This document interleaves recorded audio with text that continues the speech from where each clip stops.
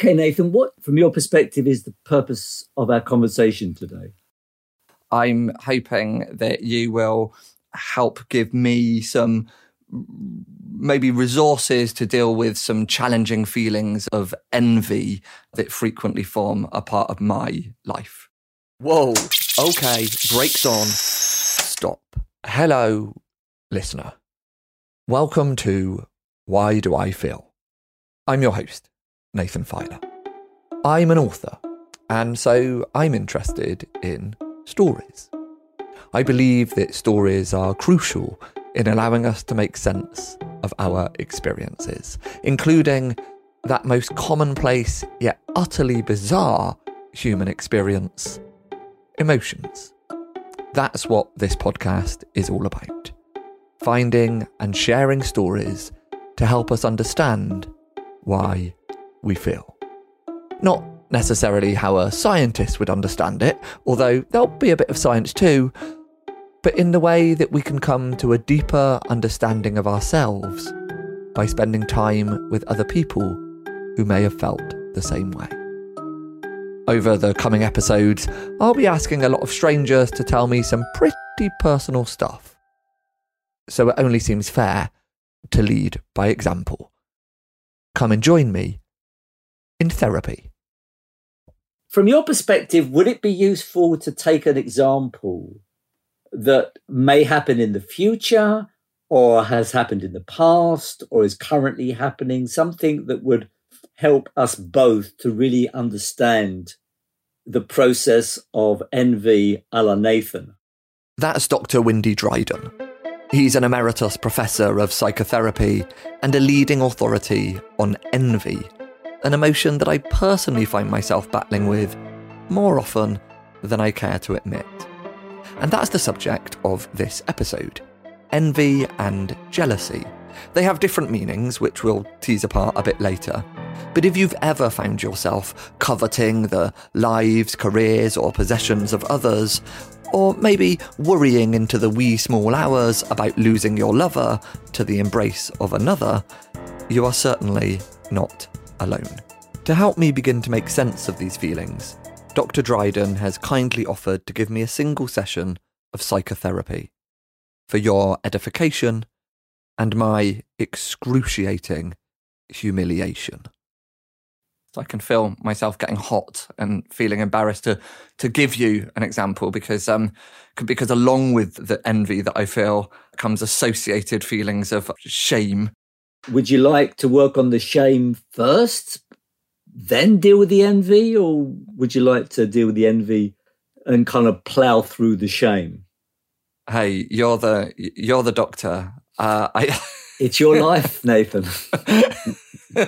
Well, let's focus on let's stay with the envy for now. So, an example, okay. So, in my professional life, I find it often very difficult to be happy for other authors who are enjoying success, even authors that I know and that I like on a personal level. That I've said it. I feel disgusting for saying it, but I've said it, and I frequently experience the success of others as a failing of my own.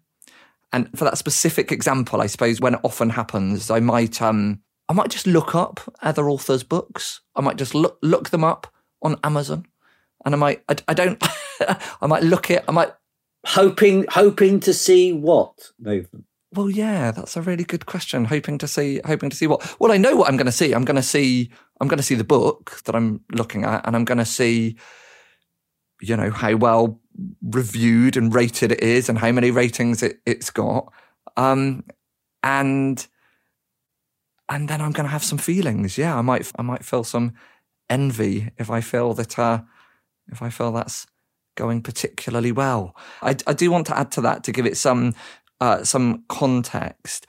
I think the reason the shame comes with it is I am at least self-aware enough to know that I have had and enjoyed some success as an author. I've arguably had more than my fair share of success. So when I then feel envious for others who are enjoying their moment, that negative feeling of envy is really compounded by a kind of self-disgust, I suppose. And, without wanting to complicate this picture too much, I suppose maybe there's something slightly reductive for me in terms of that initial question of, do you want to deal with the envy or do you want to deal with the shame? Because they feel quite sort of intimately connected. I suppose on some level, I start to feel, and I can rationalise this as erroneous, but never in the moment,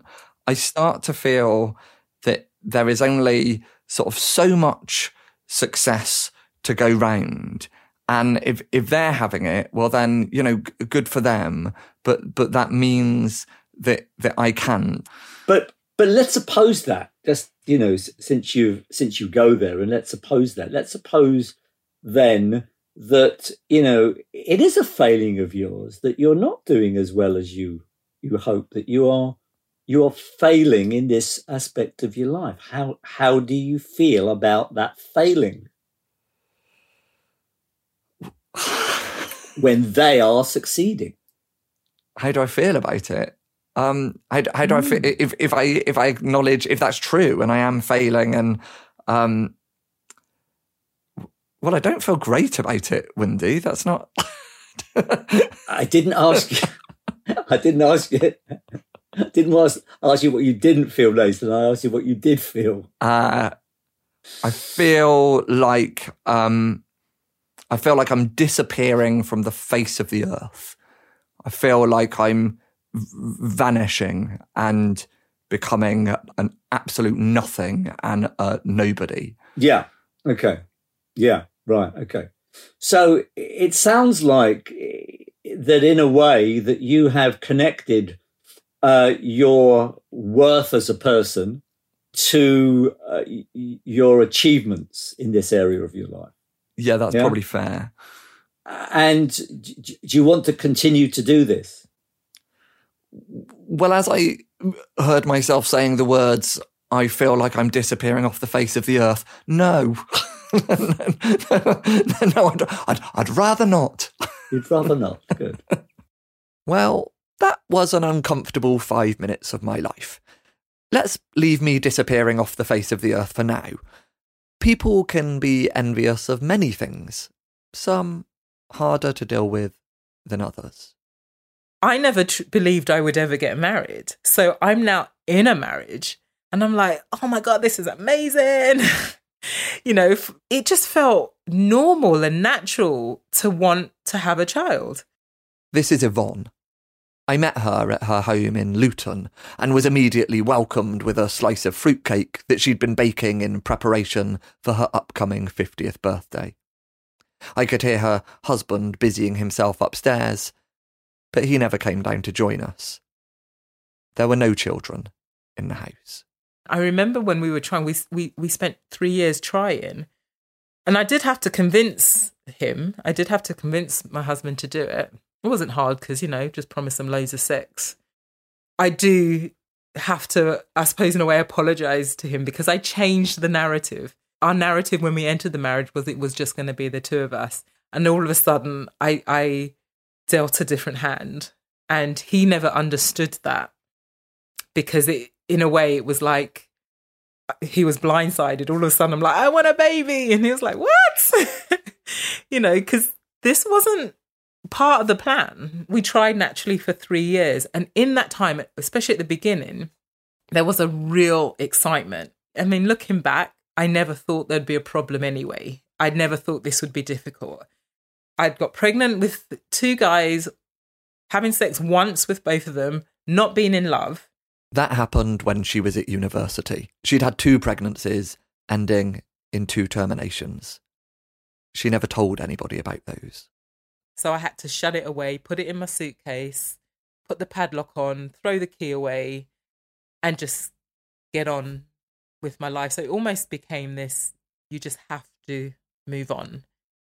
It didn't feel like a natural, normal thing to do. It just felt like, as I said, it just felt like put the shame away and just get on with it. It was a lot to carry. But now? So I'm now in love. I'm with somebody I've said happily ever after, I've committed to. I have the dream. This should be easy. Regardless of my age, we know people get pregnant in their 40s, and I was 40 when I started trying. This is not going to be hard. I loved that feeling of hope. There was so much energy in that, and there was so much excitement in that. I remember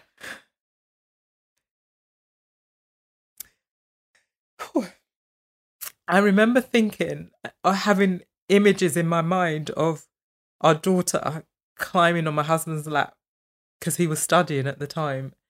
While he was studying, she would just climb on his lap. He'd lift his arm up. She would just lie there. He would put his arm back down on her and continue studying while she just rested on him. I'd have images of me and her, because she'll be just like me.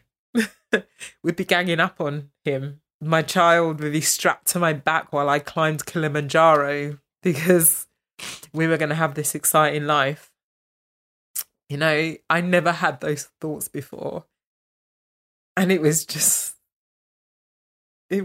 something else. It really was something else.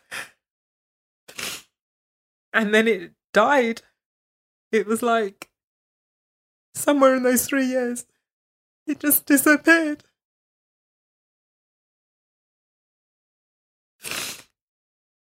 I don't even know when it stopped. I have no memory of when that ended. I just know it did. And it became harder and harder. Month after month, my body was telling me this isn't going to happen. And I didn't understand why. And I wasn't prepared for that. I really, really wasn't prepared for that. And then we started fighting. I never could have imagined wanting something so much could lead to so much hurt and disappointment and upset. Something that should have been such a joyous experience just became so robotic and regimental and hard. We stopped laughing. We stopped playing. We stopped kissing.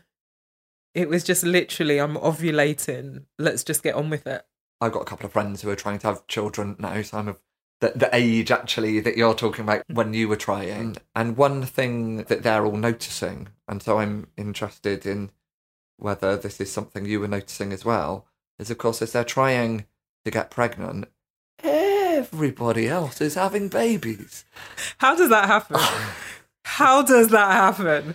It's like the world and its wife were all pregnant when I was trying. It was like, and it's not, for me, it was more when I had the realization it wasn't happening and it might not happen and then it's not going to happen, that everybody was announcing they were pregnant or every woman I passed in the street had a bump, and not feel like, why can't I have that?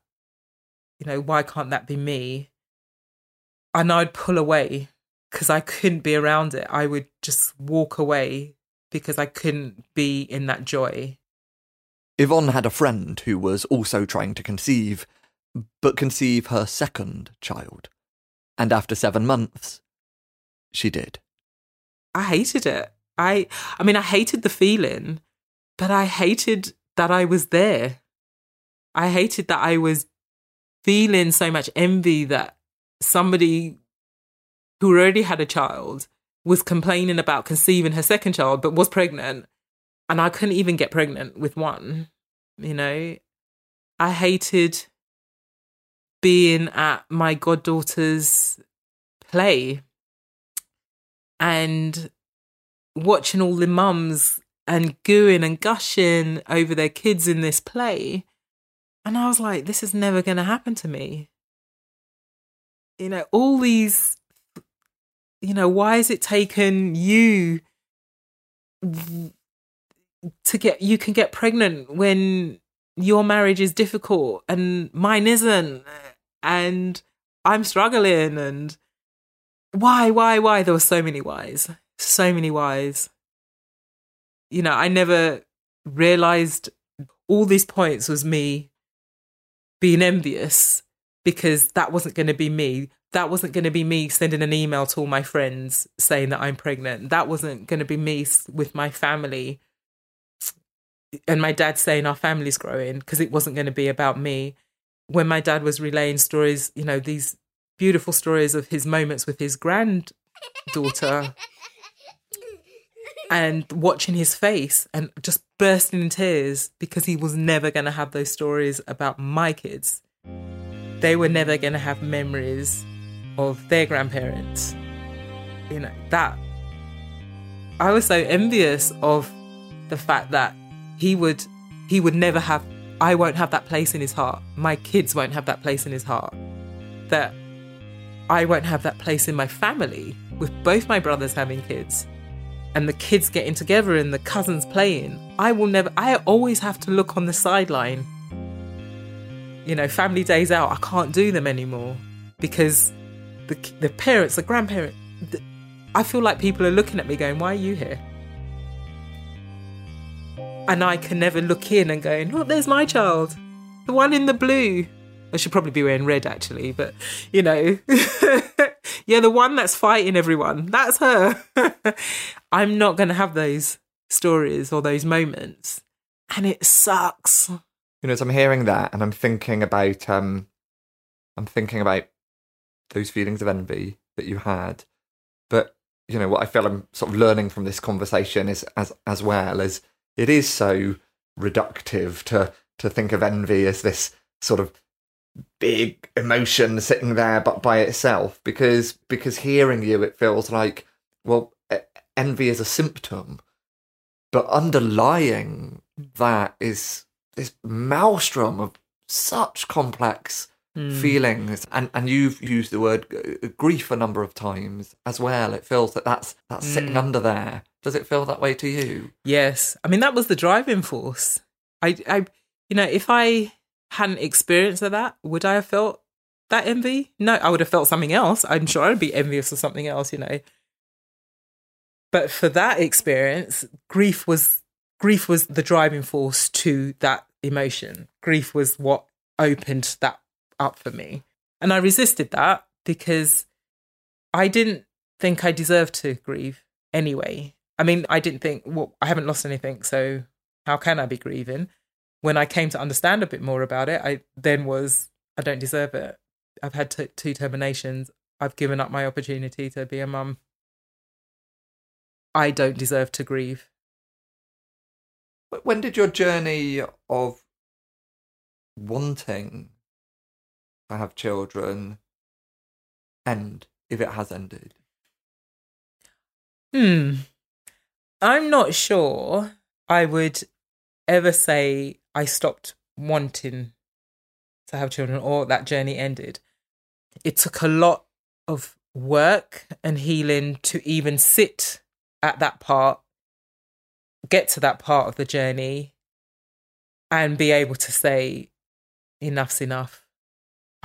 I just wanted to focus on me now. And also at that point, my marriage had suffered. It was breaking down. I wanted it. But at some point, I needed to have my life back. So I can hold both now. I know I still want it. And that's why I still like and enjoy and allow the tears, because it reminds me of how much I loved my unborn children, how much I desired that hope. And I can also hold on to the hope of having this amazing life without it. And Yvonne is living an amazing life. She uses her experiences to help other women who are childless through no choice of their own. She's part of Gateway Women, a support network. You can find out more about that in the show notes or search for them online. My own feelings of envy, you'll recall, lack the quiet dignity of Yvonne's. I'm not trying to reconcile being unable to have children, something it's impossible not to sympathise with.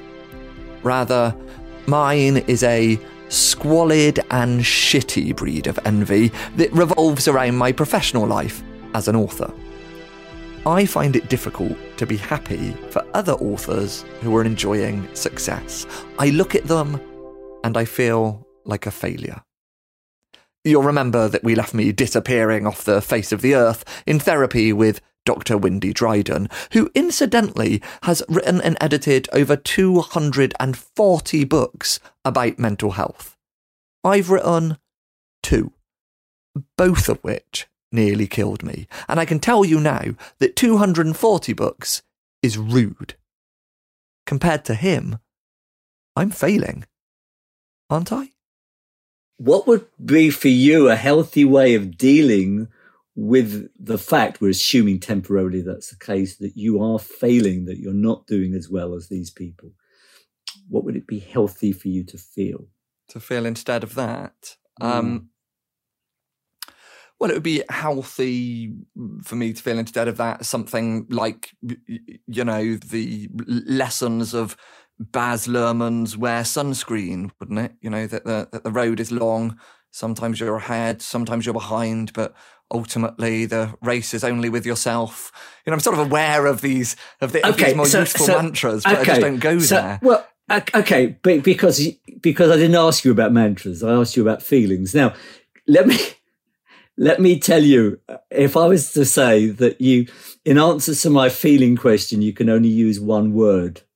Okay. Right? What would the healthy feeling be about you failing where others have succeeded in your areas of interest?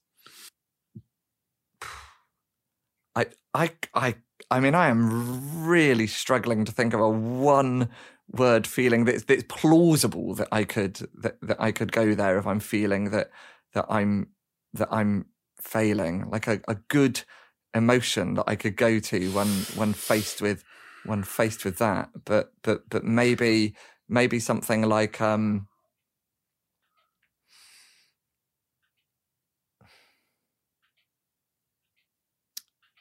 you might need to help me out here. I will. But I think it's important that you kind of, you know, struggle a little bit more before I'll help you out. Yeah. I mean, if I could see it really for what it was, if I could see the clarity on that, and for it not to, like, to see that I could be failing in that area, if indeed I was comparatively, and for that not to be this sort of global sense of complete failure or worthlessness, then I suppose a feeling I could have there is a sense of perspective on that. But again, I don't know. You're going to say that probably perspective isn't quite a feeling. Would you like me to kind of maybe suggest something to aim for? God, yes, please. Okay. A feeling of disappointment, not in yourself, but in the fact that you haven't achieved what you want to achieve. Would that be a healthy emotion to strive for when you're faced with the failing? And we're assuming again that, you know, that you are. It sounds healthier. Do you have any doubt or reservation about that? I can see that that not doing as well in any given aspect of your life, or indeed in many aspects of your life, that doesn't equate to being a complete failure. And even if you are failing in, by most objective measures, nearly every aspect of your life, that doesn't equate to being a bad person. And I would prize being a good person and being honest and having integrity and being helpful and being loving. I would prize all of those things ahead of being a good writer. You see, even in your answer, you've edited out half the picture, because you focused on the idea that that you wouldn't say to anybody that, you know, their worth is actually dependent upon their, you know, whether they're success or failure. but you didn't really kind of really get into the idea that it really is disappointing when you fail. You see, and I think maybe you're not allowing yourself to feel disappointed. But is it right to feel disappointed when is it right to feel disappointed when what I'm feeling disappointed about is someone else doing well? That feels like a horrible thing to feel disappointed about, especially as, you know, things are going okay for me. It's not, you know, like somebody getting, you know, 20,000 5-star reviews or winning the Booker Prize doesn't actually take away from my achievements. I can see that. So to feel disappointed feels horribly mean-spirited. You know, in terms of working with you just in that little brief in our brief session, and you know, please don't take this the wrong way, but you know, if you were a horse, we'd have to I'm starting to take it the wrong way. We'd have to put blinkers on you, all right?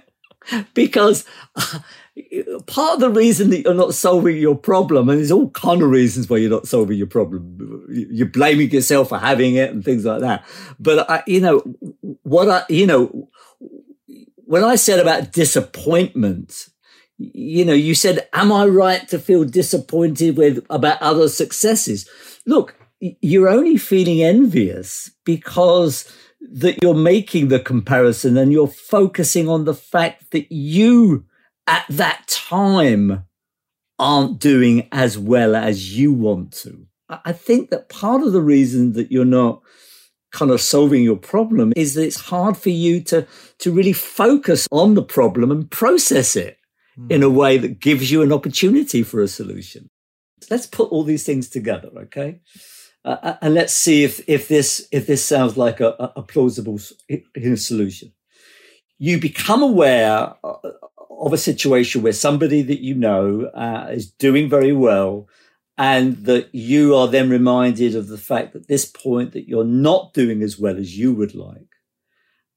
And you recognize that that is a matter to be very disappointed about, but doesn't prove that you're a nothing, that you could be a somebody whether or not you do well or you don't do well. But it is disappointing when you don't do well, but you are still a somebody. Now, would there be a germ of a solution there for you to take forward? Yeah. Because I think, in a way, what you're doing is when you look at Amazon, you're practicing the problem. I don't know if that means, you know, you can understand that. And so you need to practice the solution. There might be a broader lesson there, mightn't there? When any of us look at Amazon, we're practicing the problem. But now I'm getting into the ethical problems with Amazon. And again, what I'm doing there actually is trying not to look at the problem, isn't it? So yeah, I try to kind of humor yourself slightly away from it. When you were growing up, did anybody sort of, you know, say to you, I don't know, you know, son or whatever it is, whatever you do in life, one thing is not going to change about you. You're still a somebody, no matter how well or poorly you do. But son, it's probably better to do well than to do poorly. Does anybody kind of say that to you, or to try to teach you that type of philosophy? I mean, I have I think a very nice relationship with my parents. I'm not going to start putting blame anywhere, but no, what you said then just sounded absolutely extraordinary to me. I want you to say it all over again, not for the recording, but just for me, because I feel like I want someone to tell me that. Can you just tell me that whole thing again? Yeah, sure. Sam, but you don't have to call me son. It's okay. Okay, fine. Okay. Look, whatever you do, you know, you're still somebody. You know that even if you do poorly, that doesn't mean that you're a nothing. But it's preferable for you to do well according to your own landmark than not to do well, and therefore allow yourself to feel disappointed when you don't achieve your goals. but hold on to the idea that you're still a somebody. I love that. Well, here's my suggestion, okay? How old are your sons? I've got a son and a daughter. I've got an 8-year-old Son and a and daughter. 5-year-old. Okay, well, this is my suggestion that start to teach them that, but imagine that you're also teaching yourself that at the same time. So there are 3 people being taught that, not 2. That brief session of therapy affected me more than I thought it would. If you believe that you might benefit from therapy, or are simply interested to discover more about single-session therapy, that short, focused blast of help that Dr. Dryden specialises in, you can find some resources in the show notes. Envy is wanting something that someone else has, be it possessions or status. Jealousy, in contrast, is the fear of losing something that you do have to somebody else. I kept a cork board before we lived together. You know, it had all our memories on it, like our first concert we went to together, the first... I kept everything from every one of our dates. I kept one little thing. So, like, from our first date, I kept the bus ticket I used to get to the place we went to. On the second date, I kept the lid of the bottle of wine. The third date, I kept a wrapper from a Chewit that we had. So I was really physically attached to these objects, like... or sentimentally attached, rather, sorry. And when I got home and I just saw my empty bedroom filled with these boxes of a life I don't have anymore, and I saw all those photos of us being cute and happy together, and it was horrible. This is T. He's asked us not to use his full name. That was the end of T's relationship, a relationship that was torn apart by a very specific type of jealousy. At the beginning, things were great. So it was a very millennial love story. It was literally... I've never really used Tinder before. That was the first time. So it was... there you go. But yeah, we just spoke on there. And then she was on holiday. And then the day after she came back, we went out for like what would have been our first date. So we spent the day in the high street of the sort of like area we lived in. And we spent it was literally about 7 or 9 hours just talking. It was really nice. I loved it. We just walked around because we're on quite like a seafront town. So it's quite, you know, aesthetically pleasing for the most. So yeah, we just spent about 7 or 9 hours just walking around talking, and it was really cool because we got to talk about we have a lot of similar interests, i.e. like music's probably a similar interest. Was it love at first sight? No, I didn't know this at the time, but she was seeing at least one other person at the same time, which was, you know, we weren't official, that's fine. I didn't know at the time, but I don't think I wanted to know. We built a wardrobe together on our 5th date, so that was quite fun. Because when you build a flat pack with someone, you see the best and worst in them. I didn't mind it though. It was really fun. I got to be with the person that I liked the most at the time. It was really fun. It's like, I mean, as you describe it, it sounds like a really sweet, lovely relationship to me. So I just wonder whether there was a specific moment that you remember when you started to have these feelings of jealousy and what they were. The moment I knew, well, we were at where I lived at the time. We were there just, you know, and just you're in bed and you're scrolling on your phones, you're just laying there, you know, doing nothing. And I was scrolling down the phones and I was like, oh, look, this guy I know is having a baby. And then she pointed out, oh, I slept with him last year. And I was like, oh.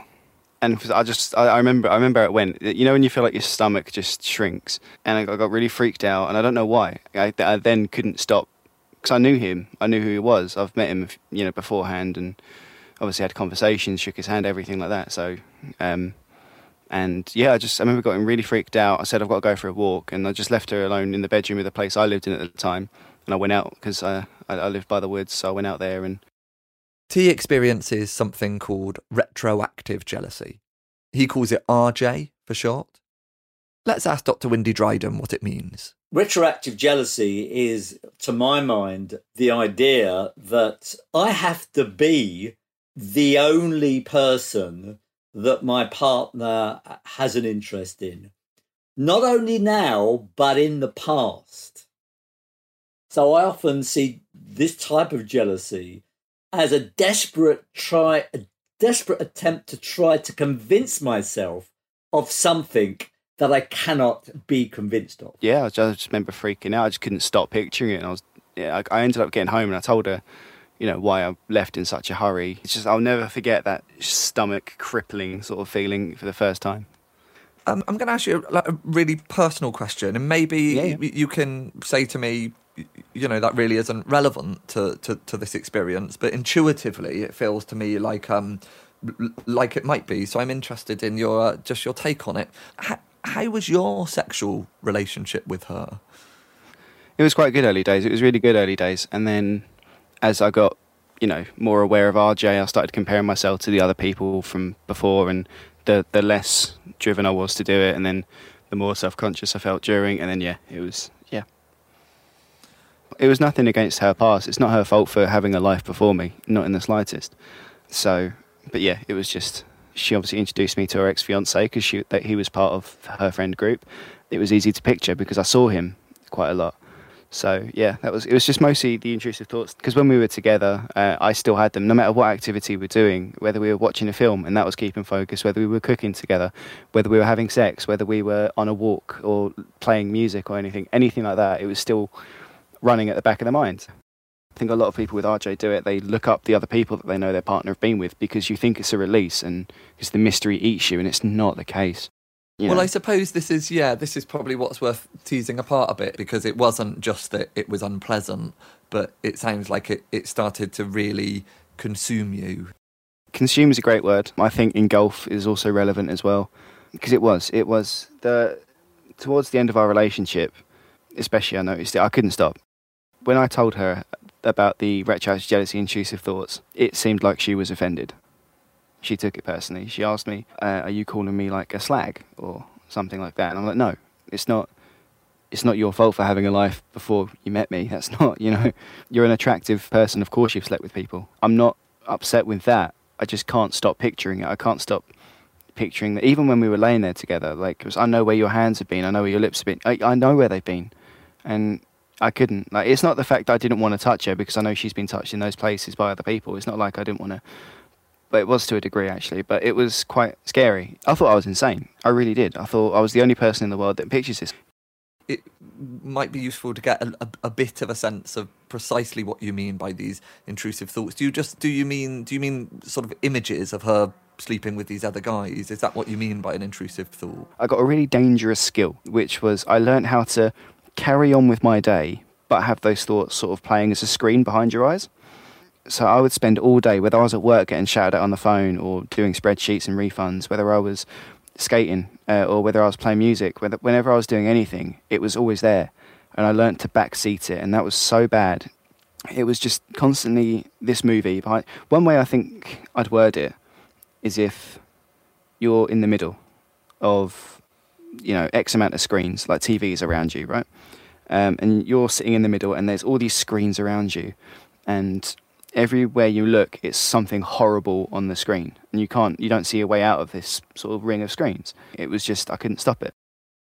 To be honest, it sounds like agony, and it sounds to me like, that relationship came to an end, and it sounds to me, if I can be like, totally honest with you, it sounds to me like that relationship had to come to an end. That, it wasn't sustainable for you to be in that much pain, and of course, there could be no expectation on her to deal with that either. It sounds like it was completely untenable for both of you, so I wonder, as you speak about it now, I get a sense that you're still carrying a lot of that pain, and that you are still processing some of that stuff. And I just wonder, where you are now and how you first went about getting help and what that help looked like. What I'm doing for me is what I've learnt with Eva.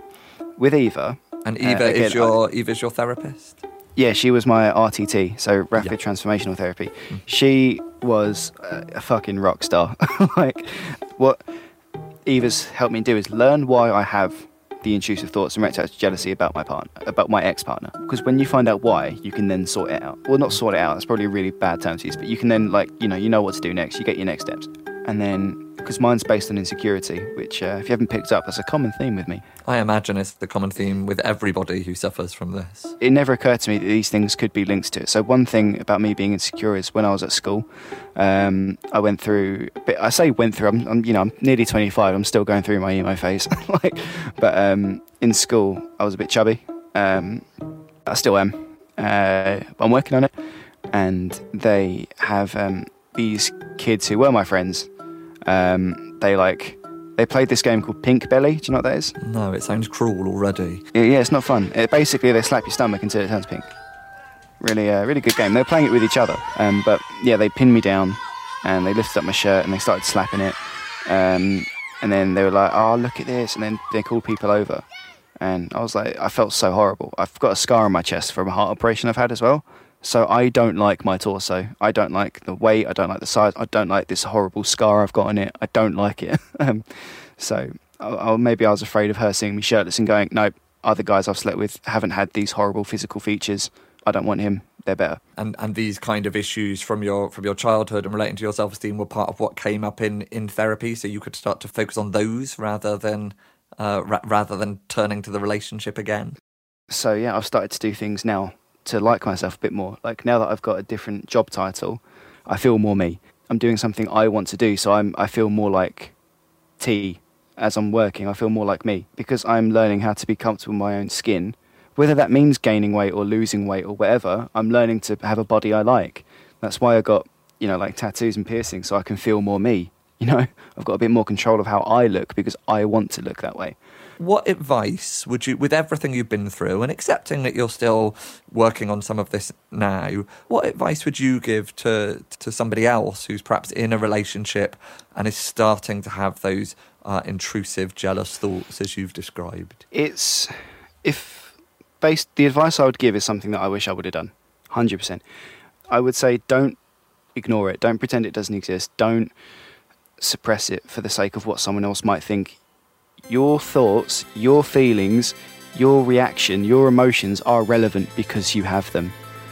Whether or not they're based on circumstances from someone else's past, you are relevant. You feel those things. You need to address them because you feel them. You can't just, not be you. Your thoughts, your feelings, your reaction, your emotions are relevant because you have them. You are relevant. You've been listening to Why Do I Feel? With me, Nathan Filer. Please subscribe to make sure you don't miss out on future episodes.